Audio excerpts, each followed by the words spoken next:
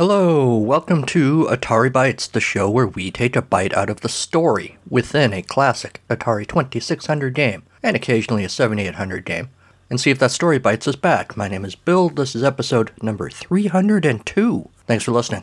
I feel like 302, other than, marking a lot of episodes of this dumb show, I feel like the number, aside from podcasting, is significant somehow. Like, spoiler, the answer to life, the universe, and everything is 42. In comedy, the rule of 3 dictates what's funny. I don't know why I think, as I'm sitting here at 302, has some significance. 98.6 indicates normal body temperature, although when you get your temperature taken, like a doctor's office or something, if you're within like 18 degrees of that, I'm exaggerating a little, but up or down, you're fine, evidently. So I don't know. 302 maybe doesn't mean anything. Maybe it does. If you guys have opinions about the number 302, hit me up with them. I'm open to anything. How's everybody doing? It is lovely here. It is, approaching, as I'm recording this, St. Patrick's Day. Going to get my St. Patty on. I don't know. I'm not Irish. When I was young and single and had disposable income, St. Patrick's Day, of course, was a convenient excuse to go out and drink. I'm older now. I don't have any money, and I have kids, and really, I shouldn't take them to the bar to drink. And also, I'm not Irish. So, those of you who are, I hope you celebrated St. Patrick's Day responsibly. Those of you who are not, I really hope you didn't embarrass yourself too much with, the wearing of the green and all that, because it's just silly. All right. We got a fair amount of feedback and listener activity this week to talk about, which makes me very happy. We'll start off with our buddy Sean. Hi, Sean. Commented to me recently. I guess this was over on the Patreon. He left this comment. That's right. He was wanting it known. If you remember last episode, I played a voicemail from a caller and listener talking about Ballblazer. And I felt bad because I couldn't give that person proper credit because they didn't leave their name. So Sean was helpful enough to send me a message on the Patreon saying, I think we can safely eliminate me, Jimmy G, he and Sean, of course, being co-hosts of Pie Factory podcast, the No Swear Gamer, Ferg, and the Fulton Brothers as the mystery caller. I assume obviously I know why he's ruling himself out. I assume he's ruling the other guys out because he recognizes their voices from their own shows, and it was not any of them. Is there a reason you didn't just use your Atari 2600 controller to play Ballblazer? Oh yeah, that was the embarrassment from the last episode. I was whining because the 7800 controller, any game controllers, I've reached an age, I don't yet, but I'm certain when I'm an old man I'm going to have really bad arthritis, because I've already reached an age where holding the controller for any of these games or systems for any length of time makes my hands hurt. So the 7800 controller in particular I find really uncomfortable. So Sean is calling me out and he's like, well, dumbass. Okay, he didn't say dumbass, but he's asking why I just didn't use the 2600 joystick. You probably would have had a much better experience, he says. You're right, I would have, but I'm not that smart. So I didn't do that. I should have. I do need to give Ballblazer another chance. Maybe I wasn't having it that day. I ended up being underwhelmed by a game that so many people love, so I need to give it another chance. Using the 2600 controller wouldn't have helped me with this episode's game, but we'll get to that in a minute. So thanks, Sean, for that. As it happens, the mystery is solved. The mystery caller has outed himself. As it happens, the mystery has been solved. The mystery caller, mystery voicemailer, has outed himself. You may have seen this if you follow the Atari Bytes Twitter account, which you should if you're not. Kim Slauson at Ox Coffee on Twitter reached out one day to tell me, hey Bill, I'm the guy that called the hotline and left you a message. Sorry I didn't say my name.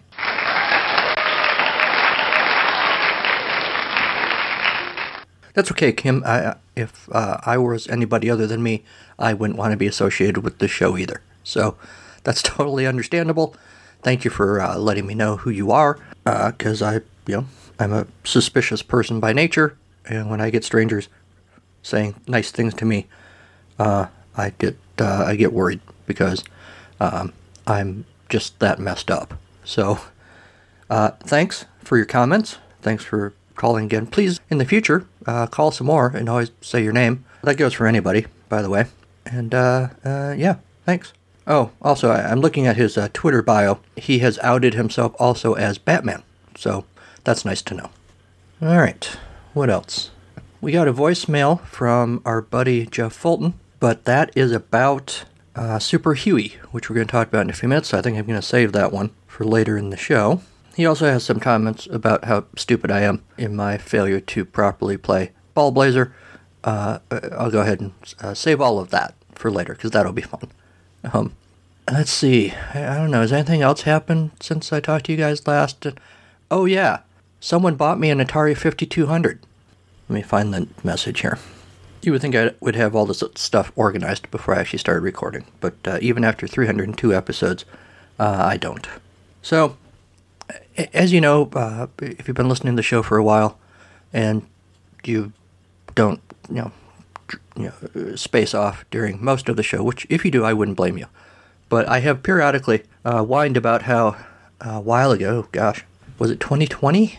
Might have been 2020. I found an Atari 5200 on eBay, which claimed to be a working system with controllers and everything. So I bought it because I already had the 7800 and the 2600, of course, and I've never played anything on the 5200, and I thought I should have the complete set. So I found one. The price seemed to be reasonable. It purported to be working. Of course, I'm always, as with anything on eBay, I'm always suspicious of that kind of claim, but I read everything, and in the description, and I kind of looked at the photos and stuff, and thought, okay, probably looks okay. So I got it, and it was technically working. It would turn on, and the screen would come on, except it was black and white, and the power, I don't know what to call it, the little power pack thing, you had to hold it just right to get that picture to come on, and it occasionally would spark a little bit, which is disturbing. So I did a little research, and I thought I found, and the controller were kind of hinky too, and so I did a little research, found the parts I thought that I would probably need, and laid everything out and looked at it and thought, yeah, I don't know what I'm doing. So everything just kind of sat in a box. And occasionally on the podcast, I'll whine about all of this. You guys have all heard this story before. And I did that fairly recently, my whining about that specifically. General whining, of course, too. So, Patreon supporter and my new best friend, Jose Quezada, sent me a message early in March, and he said, "Hello, Bill. Hope you and your family are all doing well. I bought an Atari 5200 I want to send to you. I was hoping to find a 2-port model, but unfortunately it's a 4-port one. It works perfectly, though. I know you said you got one." He was anticipating my objection here. "I know you said you got one, but it doesn't work, so I've been searching Craigslist, and OfferUp. I don't know about OfferUp. I know about Craigslist. Interesting. And finally found one to give you. Let me know where I can send it to, please." That's an incredibly generous offer. I, of course, tried to talk him out of it, but he basically wasn't having that. So I said, okay. So not only did he send me a 5200 console, he sent me controllers. I don't have the box in front of me. Several games, and I should have grabbed the box. Kangaroo, Pac-Man, and a couple others. I apologize, Jose. I should have set that in front of me, but it's in a whole other part of the house right now. I'm probably going to do some sort of, hey, I'm playing with my new 5200 video, or the first time I do a 5200 game on the show. I'll dig into that more. So he sent me all of this stuff, paid for the priority mail, bought the insurance.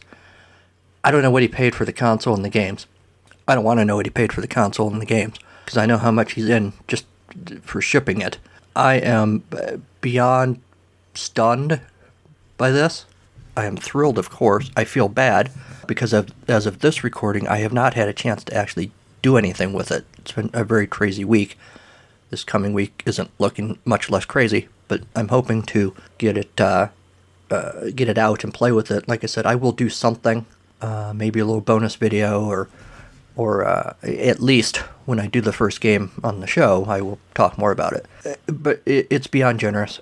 So, I don't, and I'm sure most podcasters don't expect listeners to send us stuff. It's really nice, of course. When Jose sent a nice note, too, explaining why he did this, I was touched by that. It's nice to be appreciated for this dumb thing that I do every other week. Most of us, a lot of you listening are podcasters. We're not doing it because we're getting wealthy off of this. We're not the big corporate bazillion subscriber podcasts. We don't have the big podcasts that pull in huge advertisers like McDonald's or whoever. We don't have huge budgets. Most of the time we have no budget. We just have a microphone and a computer and diarrhea of the mouth. And we're fortunate enough that people actually tune in once in a while. So short of sending Atari consoles to people, what you guys can do is tell your friends to listen to the show. Rate and review the show wherever you get podcasts. Certainly Apple Podcasts, for sure. They're a big player in podcasting. But wherever you get podcasts, there is surely an option for you to leave a rating and a review. Do that.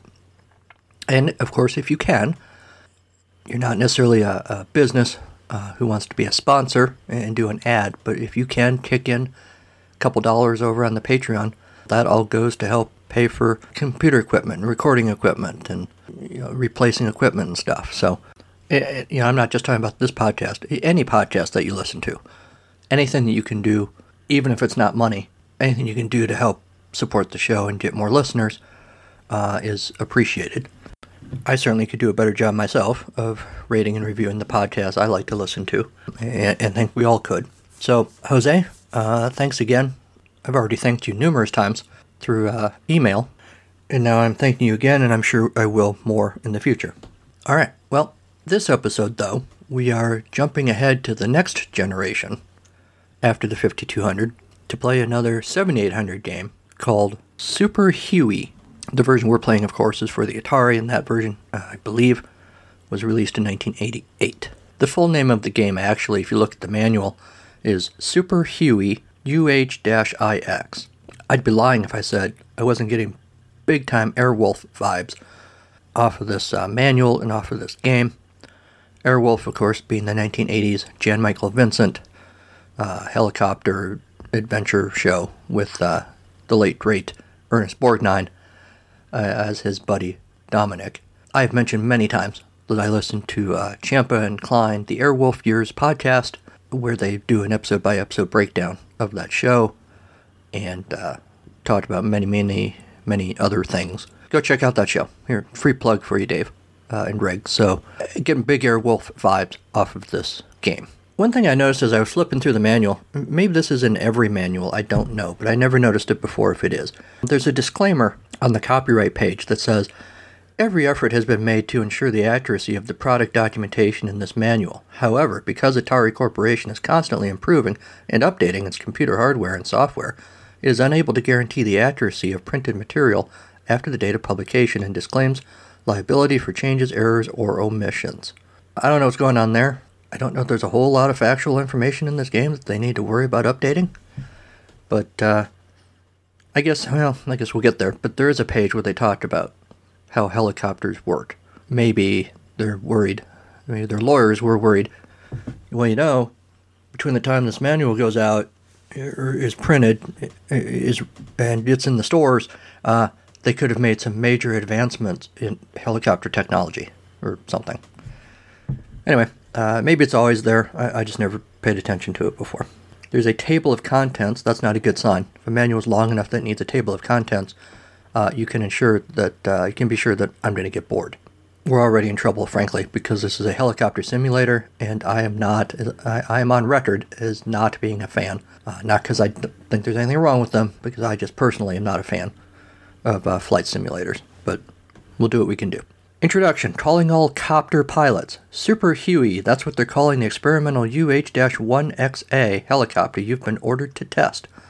Not that you're complaining, this baby sports a super strong lightweight engine and state-of-the-art control panel.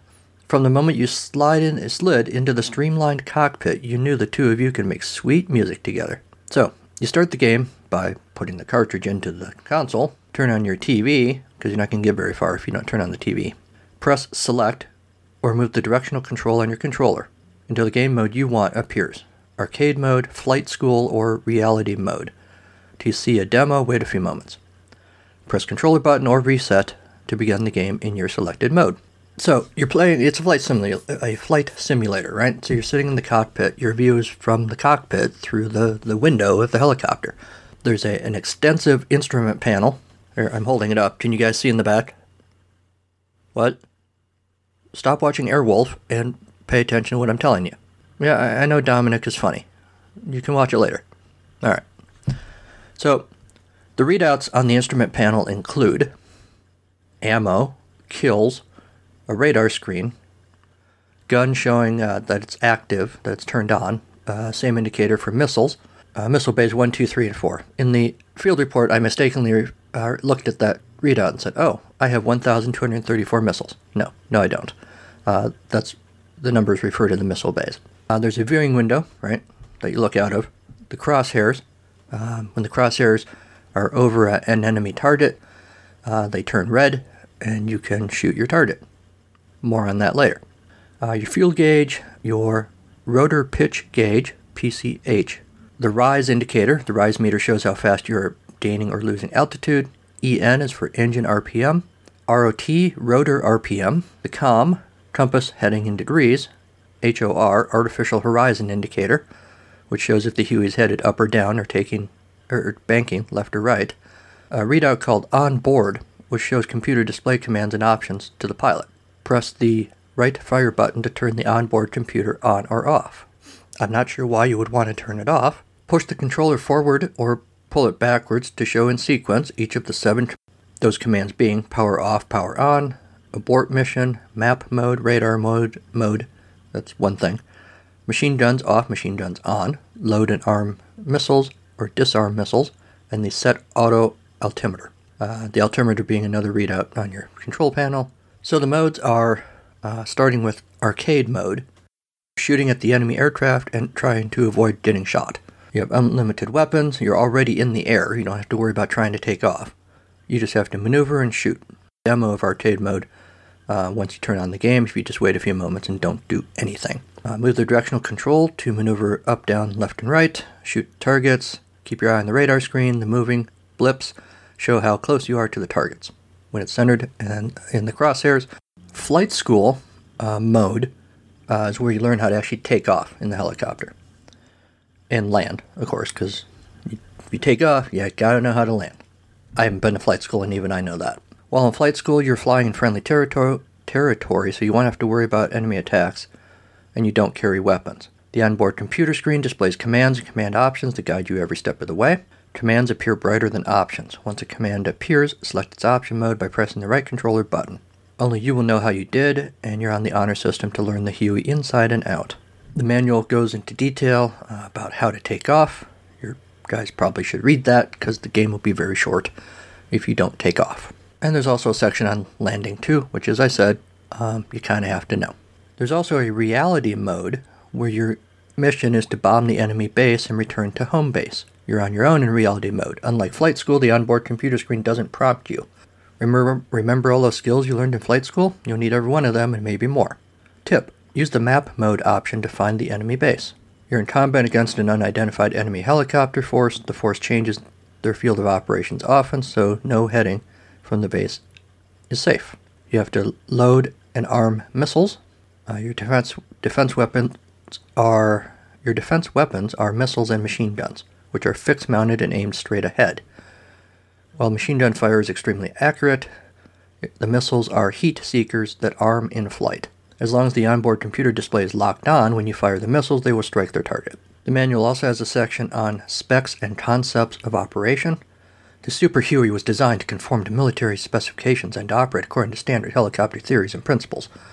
The following specs and theory of op will help you, the serious helicopter pilot, to better understand this remarkable aircraft. Warning: the following is highly classified information. Do not leak this information to other personnel unless directed to do so by the base commander.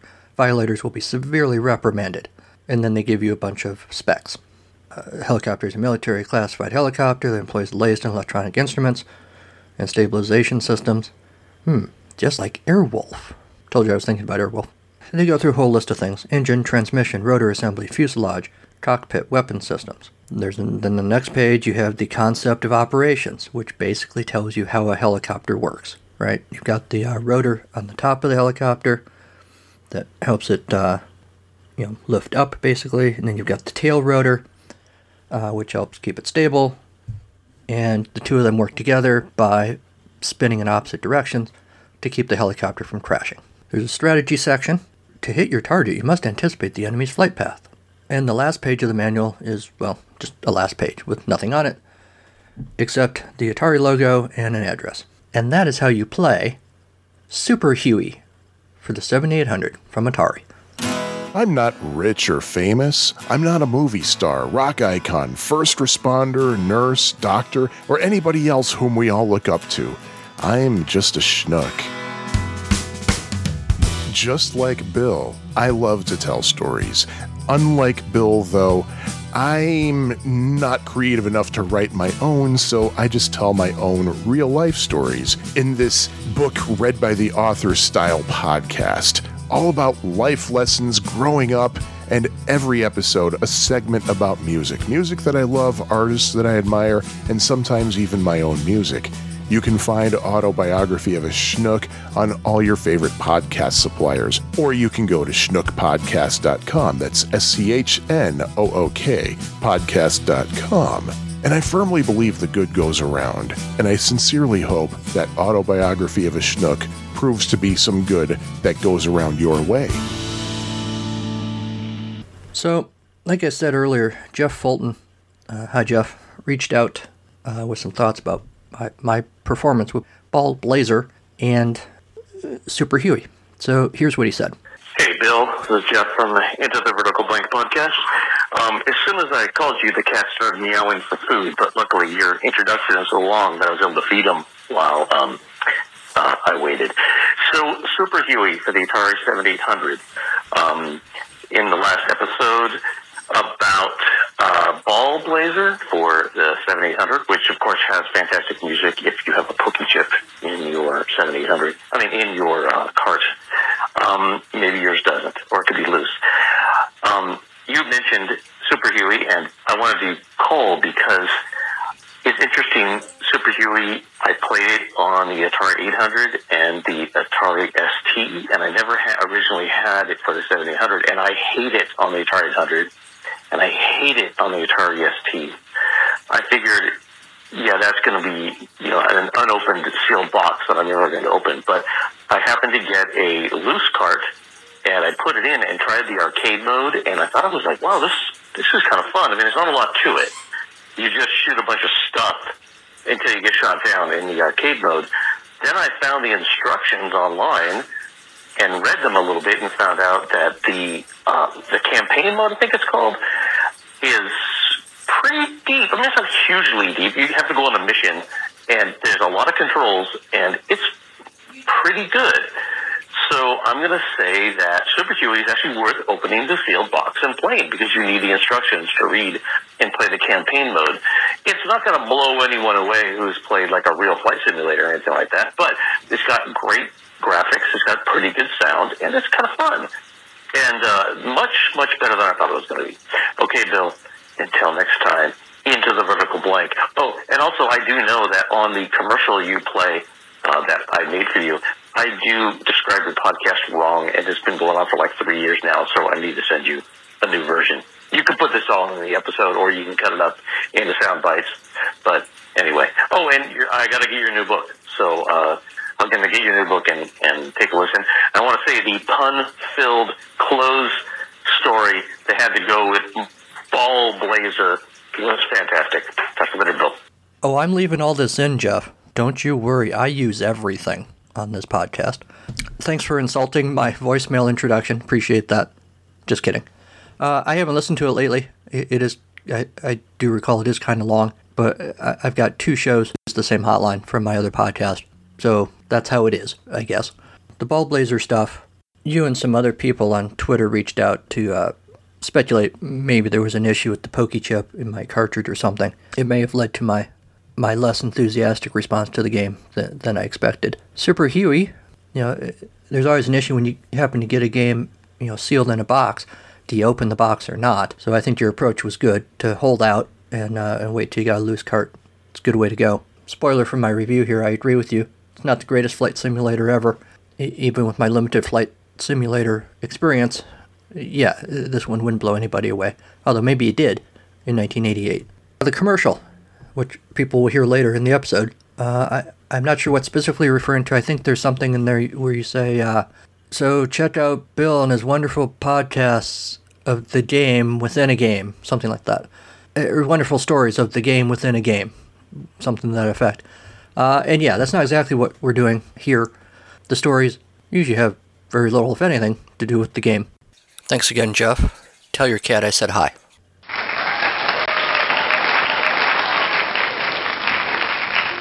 So, Super Huey UHIX began its life as a flight simulator for Kasami, or by Kasami Corporation, originally for the Commodore 64 and 85, then later the Amiga, Apple II, Atari ST, Atari 8-bit family, and MS-DOS.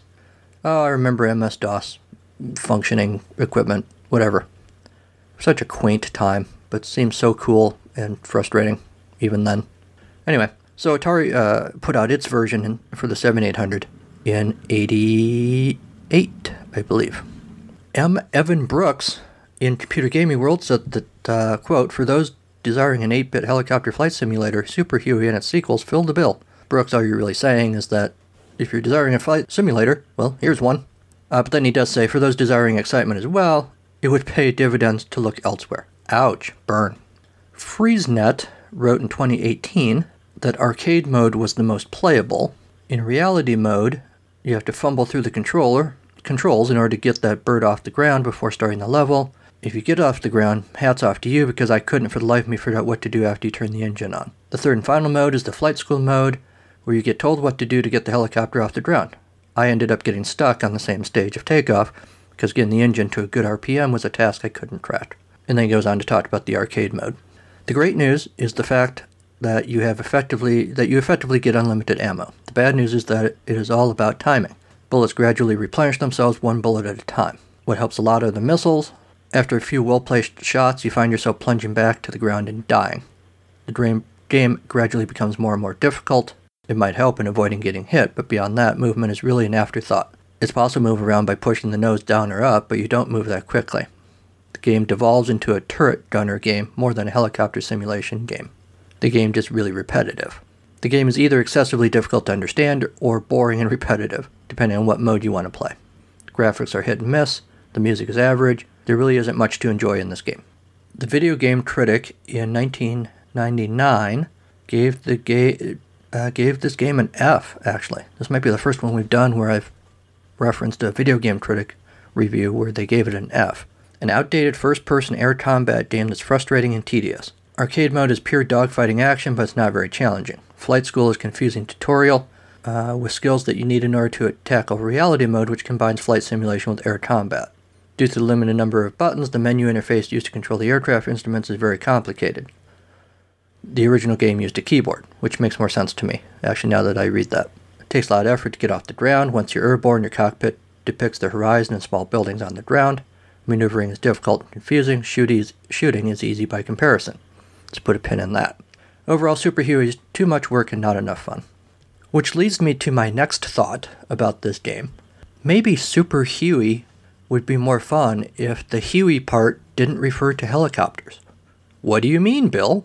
Well, out of curiosity, I poked around on the internet, which is a dangerous thing to do, but I did, and I found that Huey, Huey, doesn't always mean helicopter.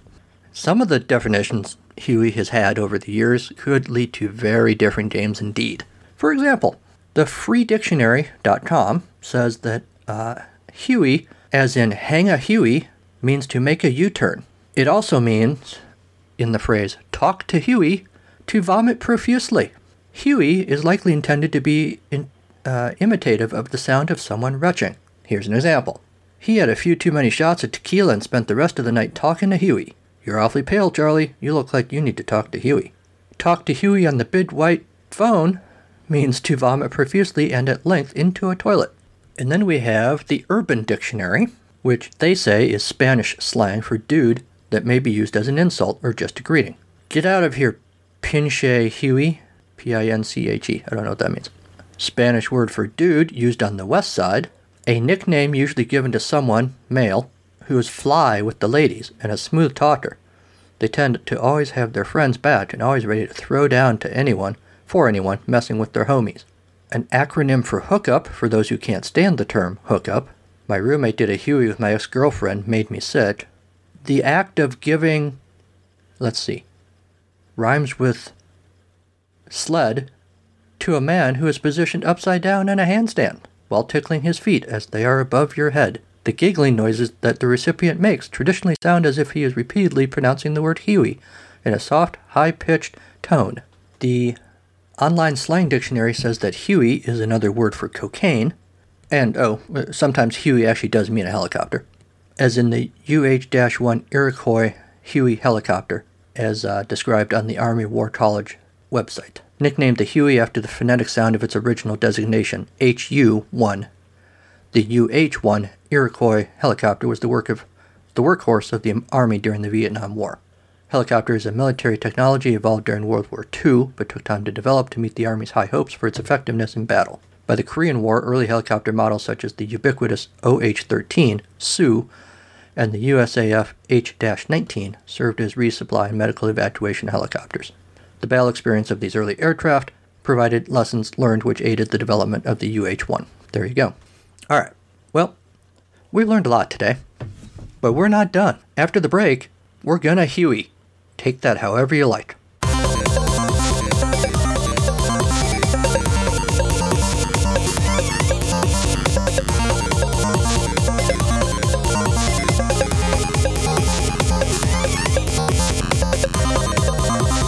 Okay, so I'm cheating a little bit with this field report. I'm not actually playing anything. Continuing my recent pattern, I'm having technical issues. When I try to play this game, I can fly my Huey, but I can't shoot anything. Even when I'm certain that my guns are on, the upper right-hand corner tells you the guns are on. I've got missiles, I can fly, I can go up, down, left, right, and I'm certain that it's me. It's not this demo mode that you're watching. But I can't fire. I don't know if that's a thing with my joystick. I can do other things with the fire buttons on the joystick, but not fire guns or missiles in the game. So, this field report I'm just doing just to show you what the screen looks like for those of you who haven't seen Super Huey before.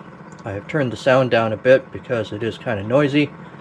The sounds are good. That opening music is, I think, appropriate for the game. You're looking at the control panel in the cockpit of your Huey. Upper left, you've got ammo and kills. You've got your radar in the middle there. Your gun is on. Your missiles are fully loaded at 1,234. Down in the left-hand corner, bottom left, there's your fuel gauge, rotors, all sorts of technical blah blah blah. In your demo here, you just took a hit. Your altitude, your speed on the right, temperature, oil, all of that, took another hit. It's a good looking game for the 80s. If you're into flight simulators, I could totally see you getting into this. The little bit that I was messing with it, trying to do something, your opponents are not very interesting, right? They're just basically helicopters. They don't do a whole lot except get in front of you and shoot you. Ooh, well, that was the end of you right there. Fake, pretend you.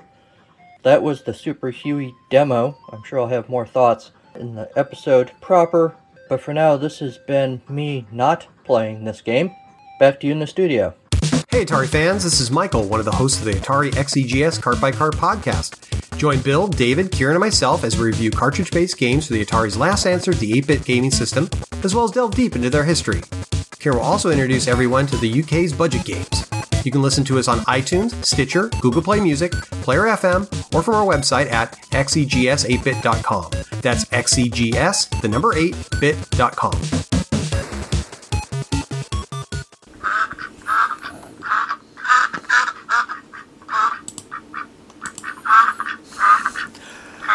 Second Duck on the Right and Other Very Short Stories is my new short story collection. Duck Con Artists, Zombies, Things on Fire, Supervillain Angst, and A Future Without Poop are just a few of the topics in these stories. Also the occasional really bad poem. Waddle on over to your favorite bookseller, or swim downstream to my website, carnivalofgleecreations.com, for more information. Insert quacking up joke here.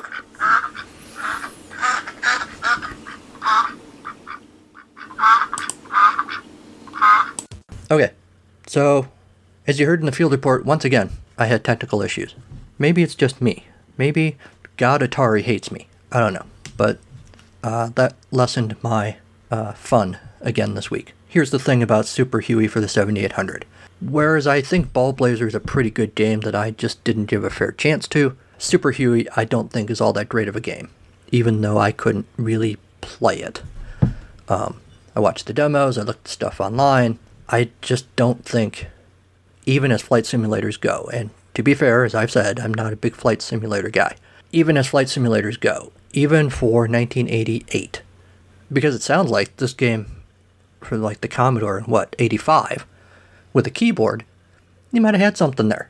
But I feel like trying to do it with the joystick, whether it's the CX40 or the one that comes with the 7800 or whatever, I agree with whatever review it was that said that created some limitations, and that maybe takes some of the fun out of it. But I also feel like, while your helicopter might be cool, your enemy is not. The enemy is pretty boring. So that's unfortunate. If any of you feel strongly that I'm just totally wrong here, let me know. But I don't think I am. But let me know. But I don't think I am. But let me know. You know what? I'm going to get out of this loop that I'm in. Because it's time for this.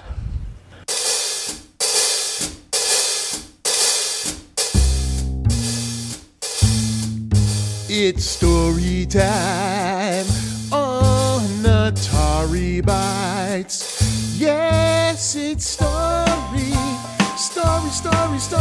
time with Bill. This episode's story is titled Super Huey. When Hollister Little was 5, he lived in a little town in a little neighborhood in a little brick house that could have been built with Lego building blocks. At an early age, Hollister picked up the nickname Huey. Most people assume it's because of Donald Duck's nephew, but little Hollister couldn't pick Donald out of a lineup, even if the lineup was 4 iguanas, one of those hairless cats, and Donald. Huey actually got his nickname because before life coaxed the joy out of him, he was an enthusiastic little kid. Hooey! He would squeal as a toddler whenever anyone suggested literally anything. Should we have cookies? Hooey! Want to go to the park? Hooey! Want to watch me disembowel this live rabbit? Hooey! Huey lived on a perfect, if generic, little street that might as well have been made of those flat plastic sheets with road lines painted on them that often came with the Lego building block sets.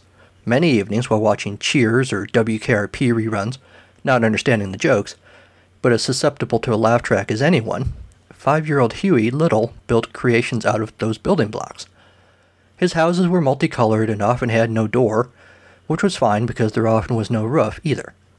His airplanes and helicopters were not aerodynamic. His spaceships, well, they had potential, but only because no one who was willing to admit having seen a real spaceship ever came forward to challenge Huey's designs. And every time Huey made something new, the conversation went like this. Mom, look what I made. I made this. Super, Huey. Then the TV laugh track would fill the void. As he got older, Huey's creative outlets expanded to include finger painting. The dinner table presentation of a canvas full of paint splotches that looked like that night's casserole was met with, Super, Huey, pass the butter. As he got older, Huey dabbled in oil paints. Super, Huey, mind the carpet. Game-winning intramural ice hockey goals. Super, Huey, don't drip water on the new carpet. In middle school, Huey got elected to student council. Super, Huey, I suppose not everyone can be president. In high school, Huey got elected student body president. Super Huey, of course, like the real president, the real power is in the Congress. But it's important to have a figurehead. When Huey was chosen to give the speech as valedictorian at graduation. Super Huey, so will the ceremony take longer then? When Huey got hired straight out of college to design aircraft, go figure, for the biggest aerospace tech company in the world, his folks were already in town for a camping expo anyway, so they swung by his apartment to say, Super Huey, then headed home to beat rush hour traffic. Huey had dinner by himself that night. Huey didn't tell his folks when he botched the design of a high-concept chopper that led to several injuries. "Super, Huey," he said to himself, alone in his cubicle long after everyone else went home. When Huey was forced out of the company, he told his folks, "I just needed to expand my horizons. An engineering degree is really versatile." "Super, Huey," his mom said and passed the Brussels sprouts. Huey went to work designing roundabouts for the city. Everyone, including Huey, hates roundabouts, but everyone, including Huey, enjoys job security and, for some reason, powers higher up than the city engineer love roundabouts. Supposedly cities see less collisions with them. What Huey saw, though, was job security. Super, Huey, eternal job security. Hoo-wee. Once the roundabouts were built, there wasn't much to do but the occasional city council appearance to talk about this or that roadway expansion, or the logistics of raising a new bridge that doesn't shear off the tops of semi-trucks as they roll through town. The bridge thing was mildly interesting, but you can't build a bridge to space, can you? At least not yet. Huey was bored. So he started building Legos at home. Satellites, rockets, playsets based on old TV shows, the White House, the Pentagon, Buckingham Palace. All night, every night. And after he completed each set, he'd say, "Super, Huey!" At some point, Huey decided it wasn't okay for a grown man to sit alone every night building Lego sets. So, he started mixing cocktails to drink while he built. After a sip of a particularly good Manhattan, Huey smacked his lips. "Super, Huey!" He started building smaller sets in his cubicle at City Hall during lunch hour. But it didn't feel right. He couldn't drink at work. So, Huey started skipping the Legos and drinking at the bar on his lunch hour instead. When Huey fell asleep at yet another city council meeting about yet another roundabout, he got fired. Super, Huey. Huey, though, had the self-awareness to check into rehab. Not many Legos there, but he read a lot of books, and surprised himself by enjoying the group therapy sessions. Every time he had a breakthrough, whatever that was, the counselor, a sweaty, bald man in bad turtlenecks, would say, "Super, Huey! I feel like we're ready to blast off to real recovery." The counselor seemed to think this was funny.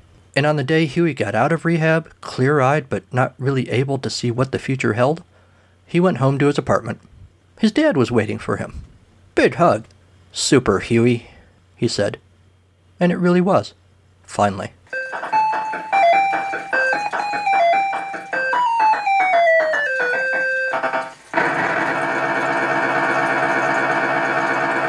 Hi, this is 8-Bit Rocket, Jeff Fulton from the Into the Vertical Blank Generation Atari podcast.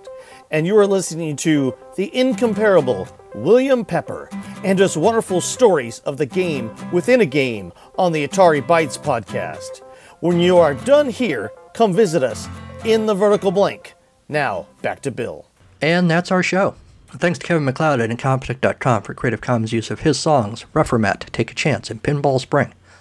Thanks to Sean Courtney for the Storytime theme. It would be super if you headed over to Apple Podcasts and left a 5-star review of this show. Hoo-wee. Email the show at AtariBytes2016@gmail.com. Like the show on our Facebook page. Follow the show on Twitter at AtariBytes, or follow me personally at Carnival of Glee.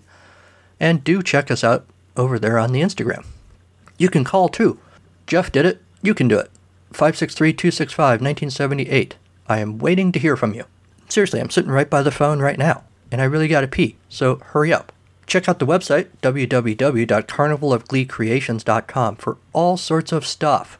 About this show, about my other show, It's a Podcast, Charlie Brown, about my books. Who knows, by the time you hear this, I may have put up a good recipe for Brussels sprout casserole. I don't know. All sorts of stuff. Go check it out. And consider supporting the show over there on patreon.com. Atari Bytes has a page over there. You can become a member. You can possibly get bonus stuff. And you can be like these guys, to whom I am eternally grateful. Michael Tyler, Jose Gazeta, Sean Courtney, M. West, Patrick McCarthy, Jeremy L., Mark Super, and Jim Goebel. Thanks to one and all. Alright, all that's left is to tell you next time on Atari Bytes. We are actually not going to play a 5200 game on the next episode. One, I haven't actually messed around with the unit yet. Not that I expect it to be real complicated, but I have not yet. The other reason is I have in my head that I want to play this game because I'm intrigued to see what it is, and I can't wait, I tell you. So we're going to stick with the 7800 next episode. We'll get back to the 2600 eventually, don't worry. But we're going to do another 7800 game called Scrapyard Dog. I haven't read anything about it. I don't know if it's a good game, a bad game, somewhere in between.